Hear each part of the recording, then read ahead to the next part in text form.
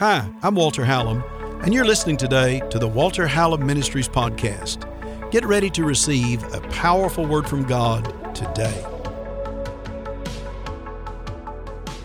In John chapter 5, let me read just for a moment. Now, after this time, there was a feast of the Jews, and Jesus went up to Jerusalem. Now, there was at Jerusalem, by the sheep market, a pool which is called in the Hebrew tongue Bethesda, having 5 porches. Everybody say Bethesda. These are very interesting words. I'm going to do a little teaching for you today because I want to talk to you about God positioning a man and a man positioning himself with God to receive and acting on what God told him to do. There's some very interesting scriptures, of course, that we can read. There in verse 2, for instance, in verse 1, the Bible says there was a pool. It's called the Pool of Bethesda. Once again, a very interesting word right there. They may put it up on the screen for me up here. I'm not sure. Let's see if they can pop it up there. The word pool in the Greek is the word akolombethra, and we actually get the word like a colonnade from it, or some type of a very ornate place. This particular place, twice you see this particular word used. It's here and also at the Pool of Siloam. In the scripture, you'll see it. I'm just going to teach just for a moment so you can get a hold of this, and then maybe we'll preach right before it's over with, and let's see what God says to us today. It's important to hear this. So there was this pool, and where Jesus had gone to, where this pool was, the Bible says it had 5 porches, which are all of those are very interesting words. The word porches is the word stoa, S-T-O-A, which actually means like an interior piazza of some kind. It would have been very ornate. It would have had, the whole fresco on it, the paintings. It was a very rich place, and it was not built for poor people. It's important to hear this. It was not built for sick people. It was actually built right behind the temple. Get a hold of this. And it had changed in time. It was built right behind the temple, and it was very ornate. It had these 5 areas that you could go to. There had been a lot of steps to it there. Also, it was a place where oftentimes the wealthy, the priests would go. People that were in a very elevated role in life would go there. Once again, it was kind of enclosed. And so it's a little different than Siloam, but anyway, it was called Bethesda. The word Bethesda just means the house of grace, or the house of mercy, the house of goodness. And that's what the name of it was. Especially in the original language, and we have it, of course, in English right now. And so this place was built kind of in the backside of where the temple would have been, and it was very, very, very high class. Is that all right if I say that? But over the course of time, the use of it had begun to change, history says. And now Jesus goes there, and when he goes there, the whole place is just full of sick, hurting, and crippled people. That's a very interesting statement. How many of you think the house of God ought to be a hospital for the world? Amen. Give me a better amen than that. Amen. Listen, we are a place where people come to get saved, to get delivered, get their life serving God, get on the way to heaven, find their ministries, heal their families, as well as experience oftentimes the healing and delivering power of God over sickness, over poverty, over addictions. I'm preaching better than you're amening. Thank God we are one. We are a place where the world continues to get worse and worse in its cultural evolution, in its social evolution. It gets worse and worse and worse, and sin begins to overcome it. The scripture is real plain about that. The Bible says, Jesus speaking in Matthew said that one day the Lord is going to come back. And when he comes back, it will be like it was in the days of Noah. When you begin to study about the days of Noah, Jesus said that in Matthew. When you study in Genesis about the days of Noah, the Bible says they were giving in marriage, that the earth had become wicked, that there was so much wickedness that everything that God called pure was being perverted in the earth. And it had gotten to a place where the only people that were trying to follow the Lord was Noah and his family. He was an upright man, and that's why the flood came. And the scripture says that the Lord will come back one day Noah, of course, was a type of the New Testament church. He's in the book of Genesis. It's the type of those that are born again, that have given their life to Jesus, that are filled with the Holy Spirit, that are making a decision they're going to endeavor to serve God. If they miss it, they're going to get right in Jesus' name. Come on, give me 2 big amens right there. And so Jesus comes into an area like that and he begins to preach because of the change in society. It was getting worse and worse at this particular time. Israel was under domination. It had been overrun, of course, by Rome, and it was still in a servitude area like that. They were in an occupied region by Rome, and here they were not even really looking for the Messiah. There were very few of them. They had kind of formalized the reality of heaven and of the kingdom of God into a denominational or into just a religious concept with this is what we believe and that's all we believe and that's it right there. There's nothing outside of that. And if you get outside of that, you're wrong. Well, oftentimes churches today make fun of the way that the religion in the Bible turned into a legalistic format. The problem is it's that way oftentimes in churches all around us today. Because they say, well, this is what our denomination believes, and here it is. And so they'll give their 12 points, and anything outside of that, they'll say, I don't care if it's in the Bible or not. That's not what we believe. And they literally have changed that into legalism. Legalism is not just a form of do's and don'ts. It's a matter of this is all there is, and I've got it, and I've got the ultimate, got the totality of revelation and all of those things about God out of the Bible, bam, and here it is in our handbook. Can I just tell you that you will never exhaust one principle of the kingdom of God? You will be learning and growing all the days of your life. And there's no way that you and I will ever capsulize everything until we get to heaven. Right. Come on, look at 2 people and say, let's learn a little today. Come on, tell them that. It's very important to understand that.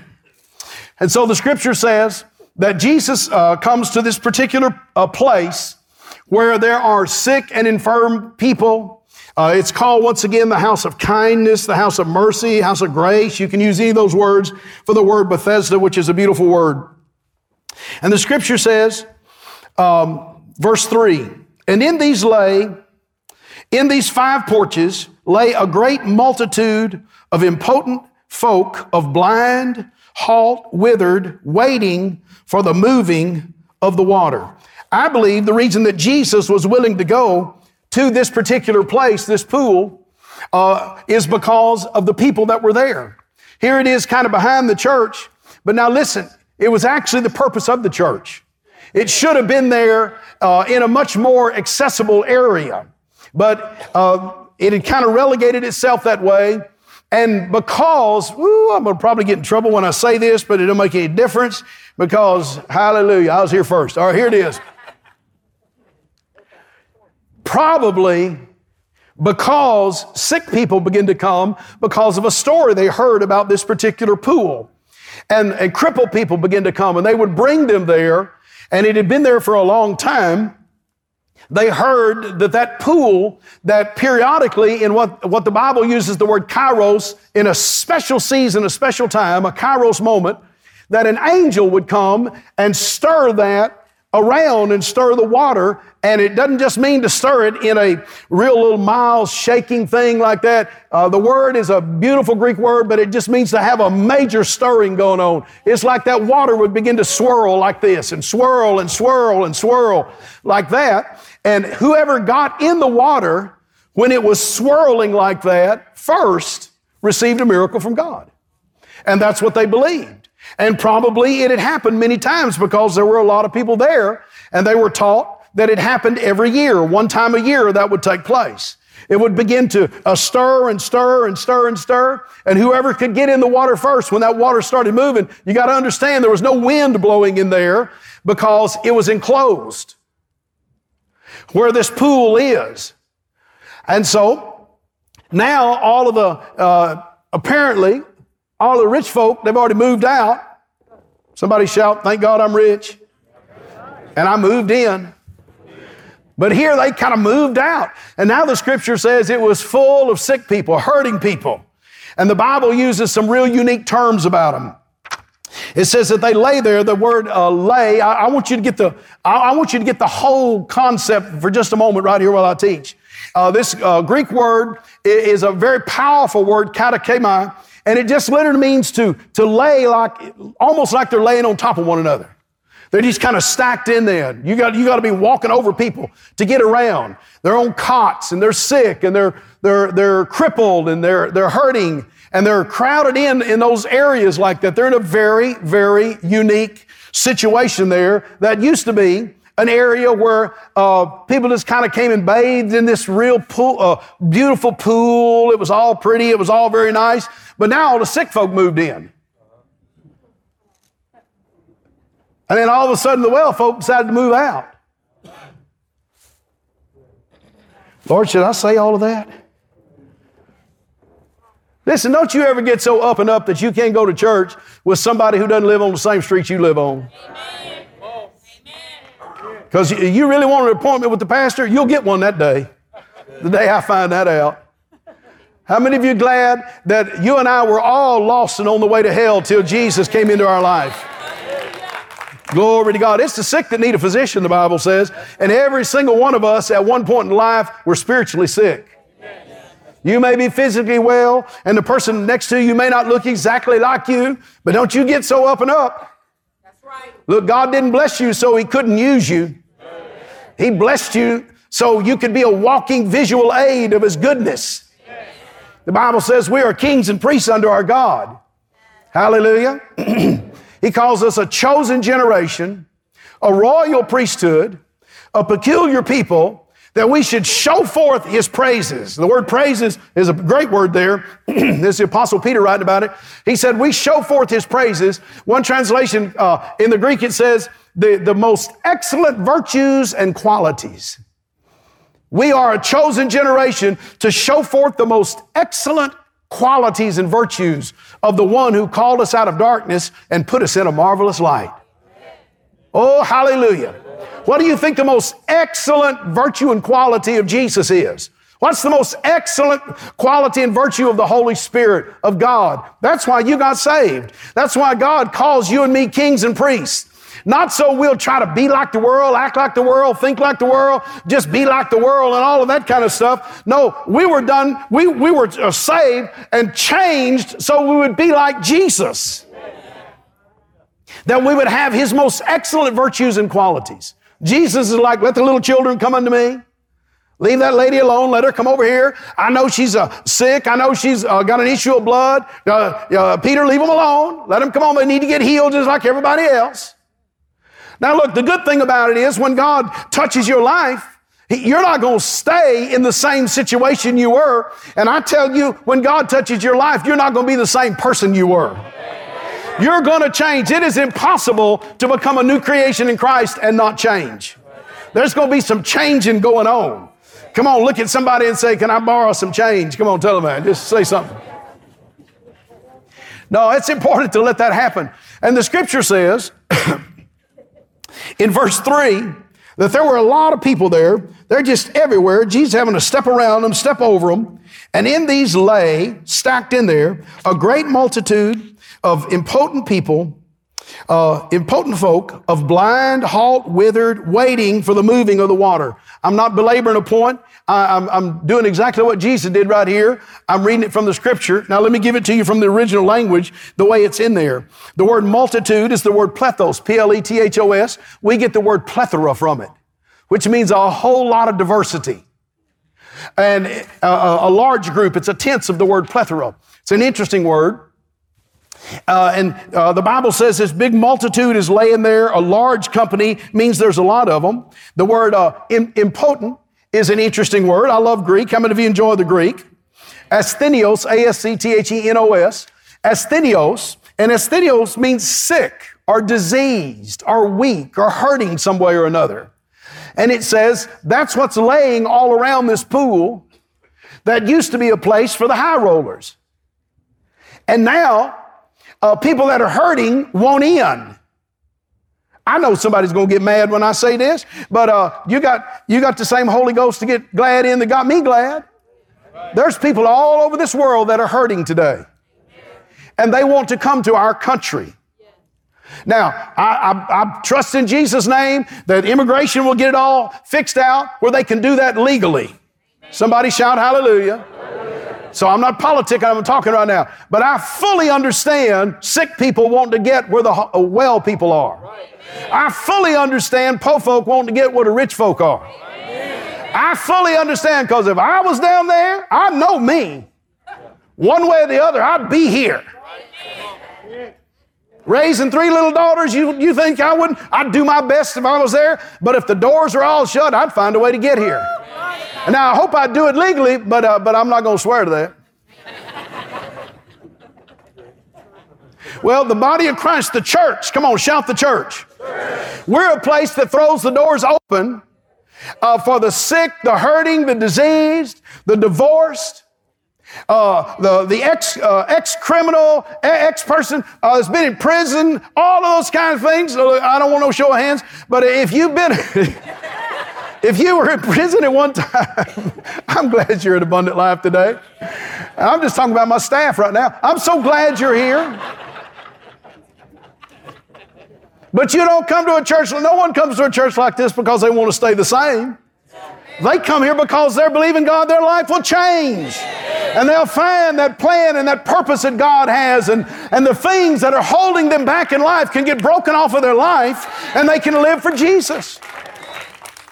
We didn't build this and pay millions and millions of dollars for it. We didn't build this just for rich white folk. Look, I can't help it if I'm rich. Thank God for that. Come on, say, I can't help it if I'm rich. But I don't care who comes to this church. Oh, you want to get this pastor upset? And believe me, I had to deal with that recently. You want to get this pastor upset? You just let me find out that the church isn't black enough, or the church ain't white enough, or the church ain't Mexican enough. Because you're going to find out that I'm not near as saved as you think I am. Because we're not putting up with that stuff at Abundant Life. Look, I can recommend 1 million churches to you. I can recommend 100,000 of them to you that don't even care about that. The preacher ain't got enough gumption to even mention it. But it's not that way at Abundant Life. And it won't be that way as long as I'm pastor, and I'm only pastor for life. After that, y'all can be as ugly as you want to. But that's the way it is. No, you can't, and you're not going to either. In Jesus' name. Come on, give somebody a high five and tell them you love them today. Come on. Let somebody know you love them today. Oh, hallelujah. Now, y'all got me on a subject you shouldn't have got me on. See there? It's all your fault. There were a bunch of impotent people, the Bible says, who were sick, and they were halt. That's an interesting word. It's the word CHOLOS. It means to limp and to be crippled and to limp like that. It says they were lame and they were withered. That's an interesting word. I love to do word studies because it just gives you a lot of illumination. Especially the original word. The word right there is the word Xeros, spelled Xeros. We'd pronounce it zero. That's where we get our English word zero from. And it just means considered to be the least value of society. Withered. It can also mean dried up. It can mean somebody who was shrunken or shriveled up because of their circumstance. But the term that's used in the Greek is the word zeros. Come on, look at somebody and say, I'm not a zero. Come on, tell them that. Just thought I'd say that. Because there's no one that is. Look, if you're made in the likeness and the image of God, I don't know what your situation and circumstance is, but it's not about that outside. It's about the fact that you have a spirit on the inside of you that was made in the image and the likeness of God, and God loves that person, and He has put His love in you. Therefore, you are commanded to let the love of God come through you and to help someone else. You say, I came to church one time, preacher, and people didn't smell right. Well, buy them some Right Guard for Christmas in a gift package. Are you listening to me? Hallelujah.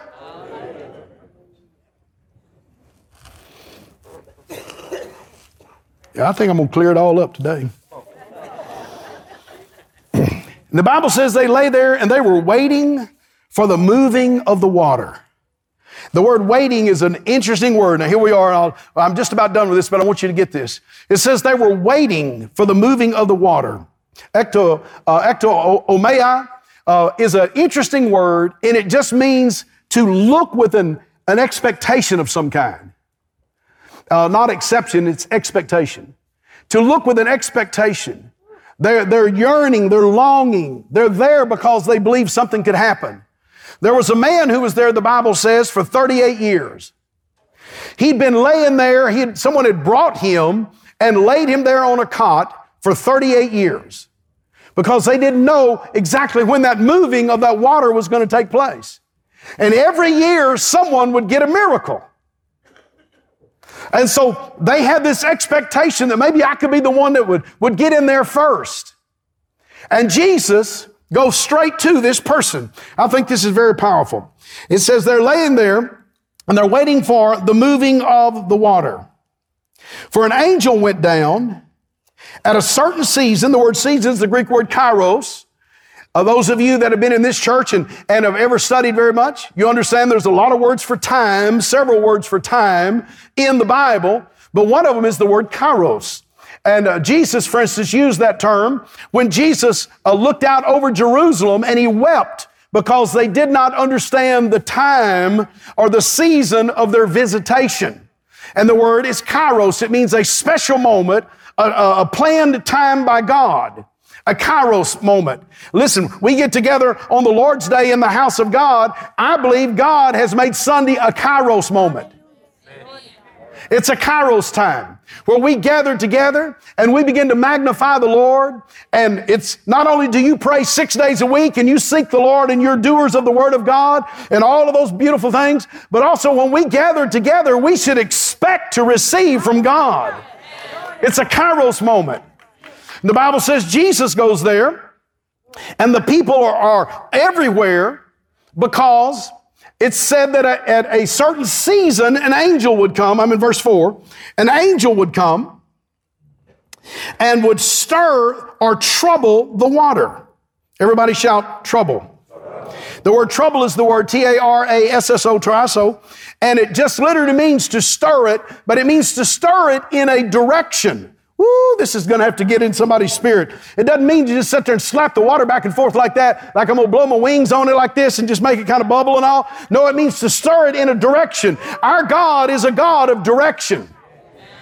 Come on, give me a big hallelujah in here. Our God is the God of direction.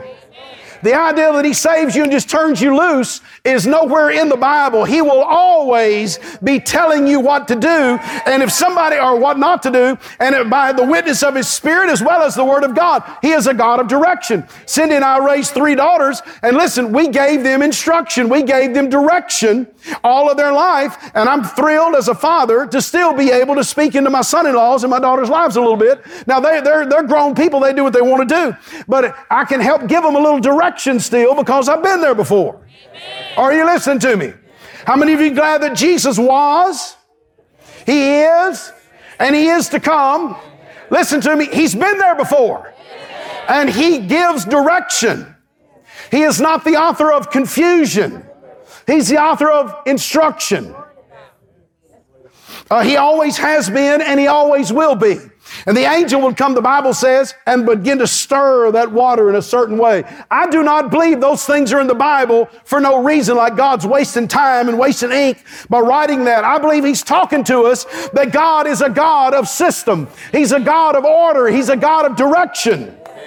He's not changing His mind back and forth every day. Like God told me to do this, and then the next day, well, God told me to do something else, and the next day, God told me to do something else that's contrary to everything else. God called me here 35 years ago. There's a lot of other pretty places, I guess, on the planet. Very few of them are as pretty as Lamarck, Texas. But I mean, there are a lot of beautiful places in the world, but when God calls you somewhere, you ought to walk it out in the name of Jesus.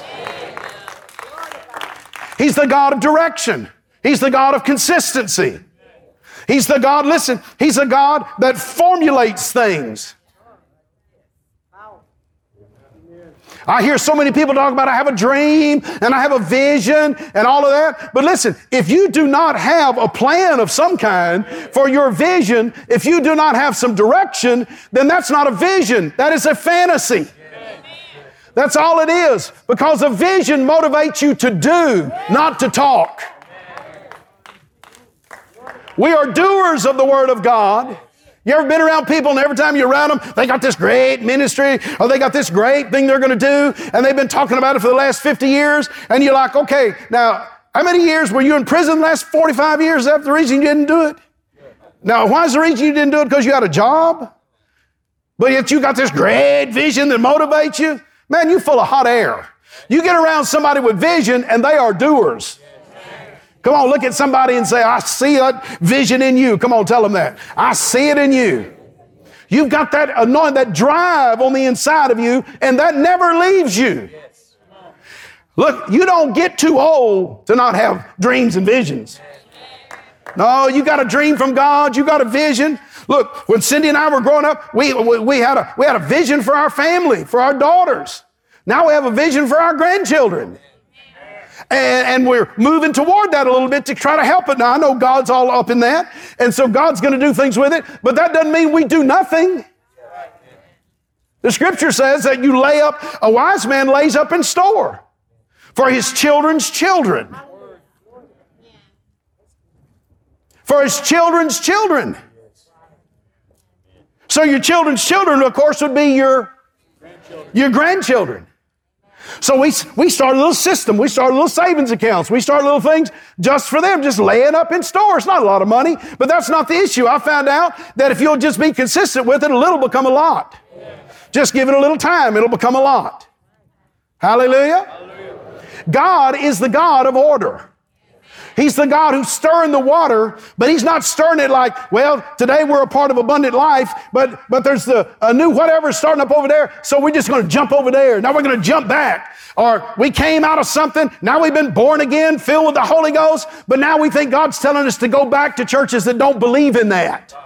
Or that don't practice that. That is not the angelic anointing of God, they're saying. I don't care how many times they say it. God is not in the business of declassifying you. He is in the business of empowering you with His Spirit, His Word, His anointing, gifts of the Holy Ghost, revelation knowledge.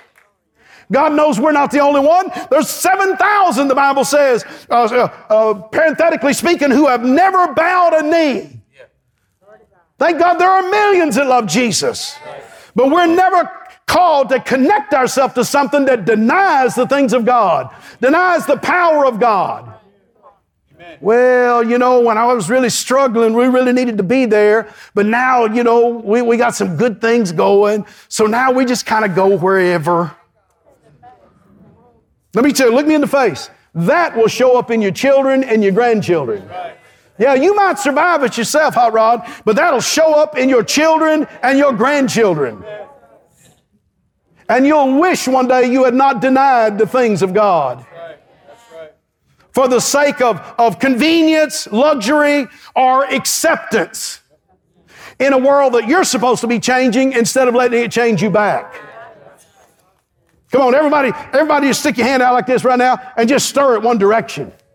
Yeah, when God gets you going that direction, that's your direction. It's a faith direction. It's a kingdom direction. It's a godly direction.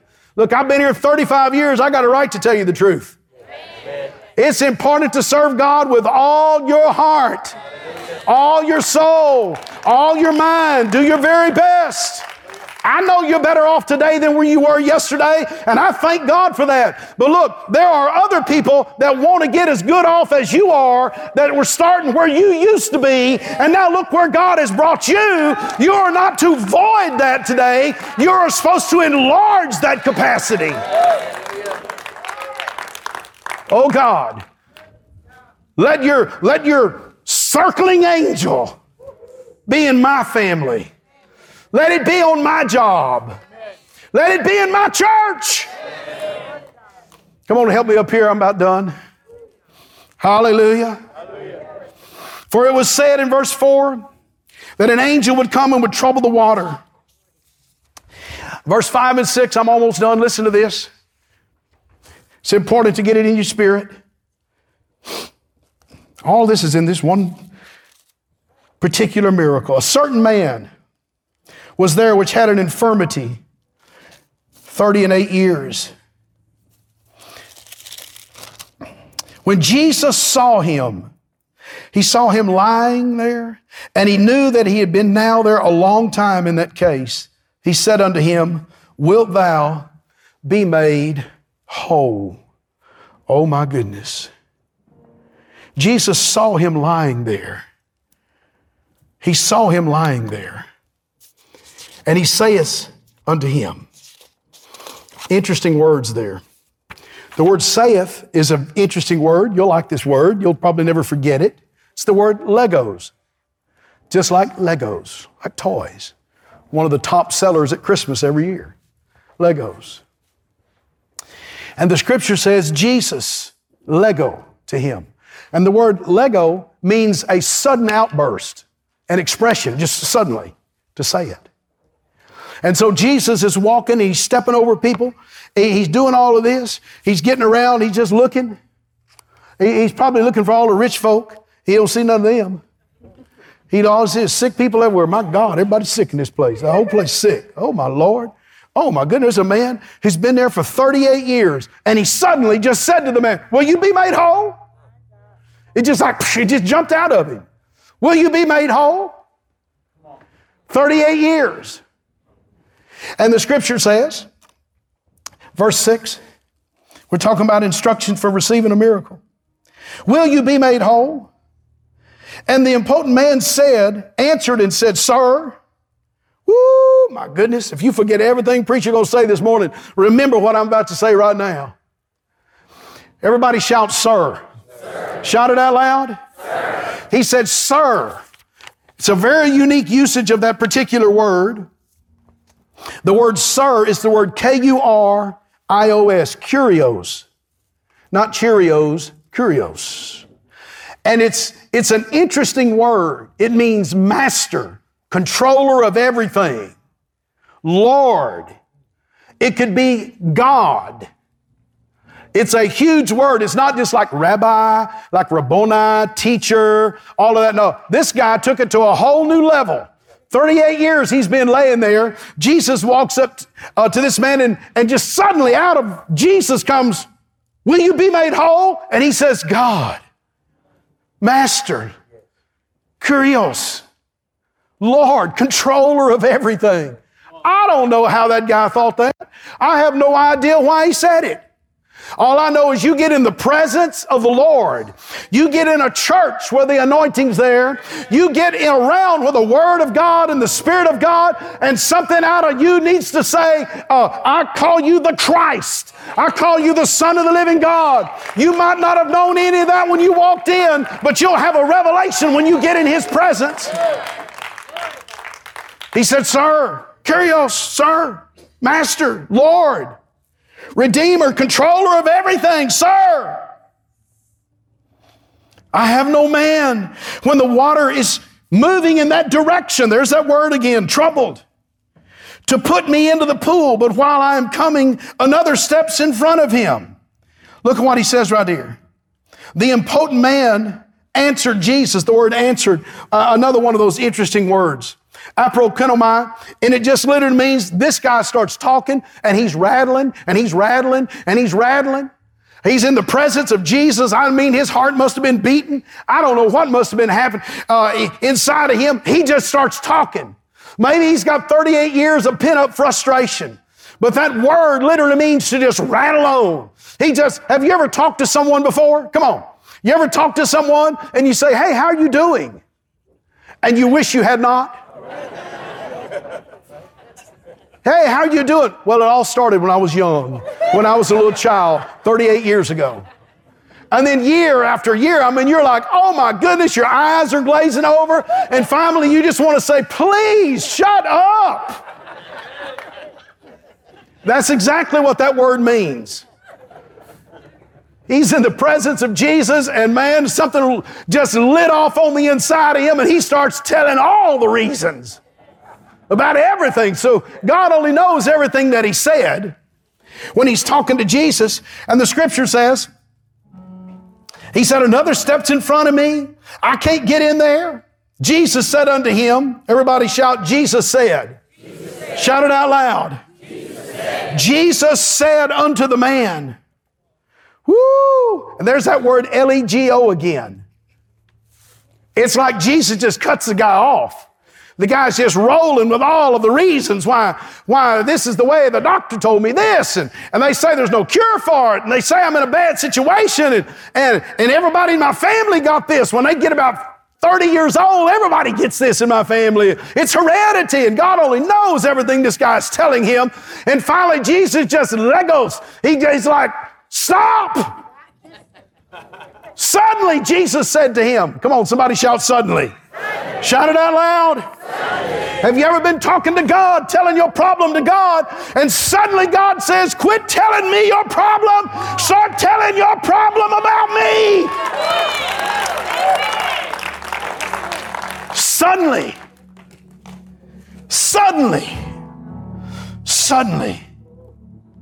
Jesus said unto him, rise, take up your bed, and walk.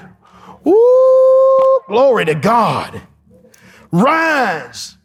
He just cuts the guy off. Maybe he didn't give the guy time to think.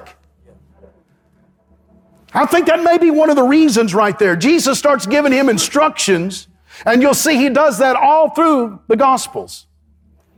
When he's ministering to someone and they're receiving a miracle, rarely do you see Jesus just do it and walk off. One time he raised up Caiaphas' daughter, and the daughter was dying. The high priest's daughter was dying, and she died. And Jesus, on the way to heal and raise that girl up, the woman with the issue of blood touched him. Jesus talks to her, keeps on going. He gets to the house and they say, there's no need to trouble the master. The daughter's dead. The daughter's dead. And all the mourners and the professional mourners that were there, because that's what the funeral homes of those days would do. They would hire people to mourn and who could, do the ceremonial wail and all of that. And they got it all going on. And the Bible said Jesus walked in there and he said, look, got some instructions. Shut all that down. Get those people out of here. I don't want anybody in here except these three guys, the mom and daddy. Come in here. He goes in there and he touches the girl. And he says, Talitha to her. The Bible says, and she opened her eyes. Then he set her up. And she came back from the dead. And then he turns to the parents and he says, feed her. Give her something to eat. I'm preaching better than your amen. And you'll almost never see God doing something that he doesn't give you instruction on how to receive it and maintain it. It's all through the scriptures like that. It's not like, hey, I'm going to go to church. We're going to get a kingdom miracle today. It's like preacher magic. Then we're going to walk out and be the exact same. No. I promise you, it will never be that way in the kingdom of God. When Jesus touches you, your life changes. But you have to take responsibility for that. The scripture says in conclusion, listen to it. Immediately the man was made whole, verse 9, took up his bed and walked. And on the same day was the Sabbath. You got to understand. You got to give me 3 minutes. Listen to this. It was the Sabbath. Under the law, you could not carry something around. The priests would have you penalized enormously, depending on what you were doing. There, in a room, basically on the backside, on a porch on the backside of the temple, all these sick people are laying there. It is against the law for him to pick up that bed and to walk out of there.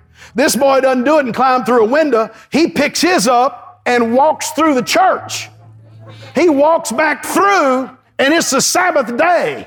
And the Bible says the priest, you keep reading that, the priest and those that were against him said, what are you doing? It's unlawful for you to carry that around on this day. He said, all I know is the one who healed me told me to pick it up and walk with it. I've been laying here 38 years waiting for you to do something or to bring something, and it hadn't happened. This man walked in, and I'm doing what he said because I'm walking again for the first time in 38 years. I'm going to do it his way. And he begins to walk with that, the Bible says. And they got real mad. They got mad. Why is it? Nobody cares when you were buying your way to hell at a bar every night, spending all your money buying around. Come on, set it up, Jerome. Set it up for everybody one more time. The kids are at home. But then you get saved and delivered, filled with the Holy Ghost, and you just want to tithe and offer. They like, you mean you give your money to that church?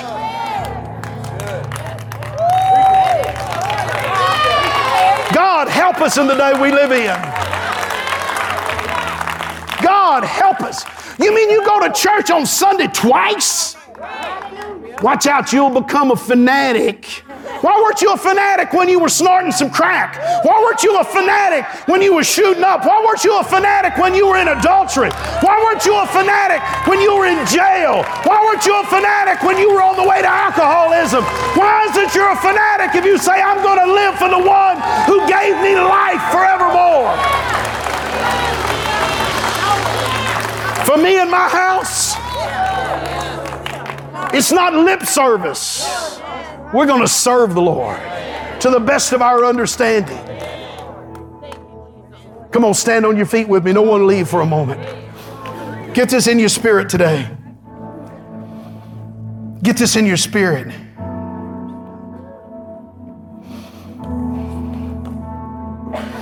Verse 12, they ask him, what man is it that said unto you, take up your bed and walk? And he that was healed did not know who it was, for Jesus had conveyed himself away, because there was such a multitude in that place. Can you imagine what took place that day? When Jesus, stepping over people are laying on top of each other, leaned up against each other, hoping that water's going to stir. Jesus suddenly looks at a 38-year casualty and says, will you be made whole today? And the guy just lights out, telling him everything. And just said, wait, pick up your bed and walk. And instead of giving all the reasons why he couldn't, he picked it up. He probably rolled off of that thing, rolled it up, got up on an elbow, and all of a sudden his leg got up there, and his knee bent. Little old emaciated muscles, atrophied. He probably got up doing this like, oh my God. Oh God. Maybe he used that bed to steady himself. And then he's like, oh my God. And people are looking around going, what's up? He said, Jesus didn't tell me to stand up. He said to rise up and walk. All right, here I go.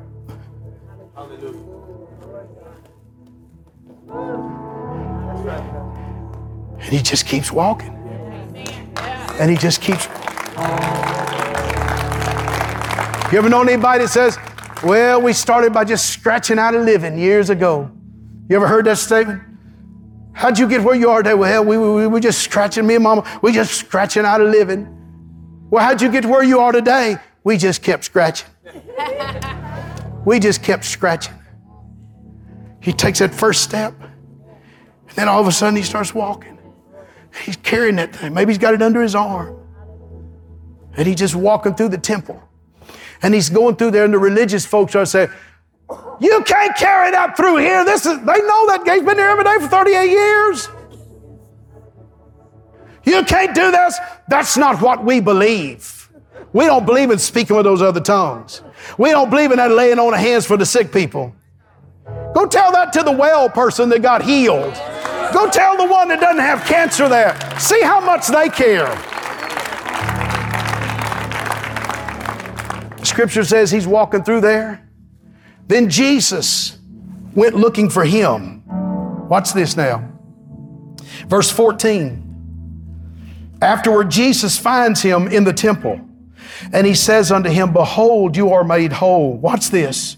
Sin no more, lest a worse thing come unto you. That has a huge implication to me, that it's possible that he can open the door It doesn't mean that he sinned to get that way, necessarily. It means that he can get into sin and something worse actually get upon him. He can open the door. I don't know what could be much worse than that 38 years of frailty that he was going through. All I know is what Jesus said. He never touches your life without giving you instruction. How do we receive from God? Do we just kind of get the kingdom buzz and get the chills? And we're like, okay, I did my duty. Man, the Texans going to kick off here in a minute. I wish Pastor would shut up. Or were we touched by God? And now we receive His instruction. And the zeal of God. Can you imagine what was in that man? He must have been so anointed and inspired that it didn't make any difference who said what to him. All I know is Jesus said, do it this way. And that's the way I'm going to do it. Because I once was lost, but now I'm found. Once I was blind, now I see. Once I was crippled, now I'm walking. I'm not going to let it change me. I'm going to pray. I'm going to read my Bible. I'm going to rejoice that they're writing new songs of praise in the generation God let me live in, instead of me just having to sing the ones from the 1800s. 2/3 of the churches in America sing songs that were written on Sunday in the 1800s. What happened in the 1900s? What happened today? I love those old precious songs. Thank God we have a right to have a move of God today in our lives and to rejoice in it. God knew you were going to be living in the 20th century. He knew that you were about to jump into the 21st century the day you were born. God didn't make a mistake. He wants you to power yourself up in the day you're living in and not always just try to have yesterday's manna. He said, what is that thing that's holding you back? What's holding you down? What's that problem that's been holding you back all of these years? Listen to the Lord. Rise. Don't let it take you anymore. What used to be a cot or a bed of affliction now has become a pulpit and a testimony for this man. This is Walter Hallam, and I want to thank you for listening today and just receiving that good word of God that you've gotten off of this podcast. You know, bringing a podcast to you, it's free to you, but it costs to take the gospel of Jesus to the world. You can be a partner. You can help support. Men and women I've found are so generous when the word of God is coming into their life. They want to help take that gospel to someone else. You can text to give today to 832-981-1601. And you can give any support, any amount, and it will be a great blessing. And it will help take the gospel of Jesus to someone else. We'll go the next day and the next day. So text to give today, 832-981-1601. And I want to thank you in advance, because without you and with others who support, it would be so difficult for us to get the good news of Jesus Christ into this great generation. Do your part today. Thanks for helping. I love you. I can't wait to see you on the next podcast.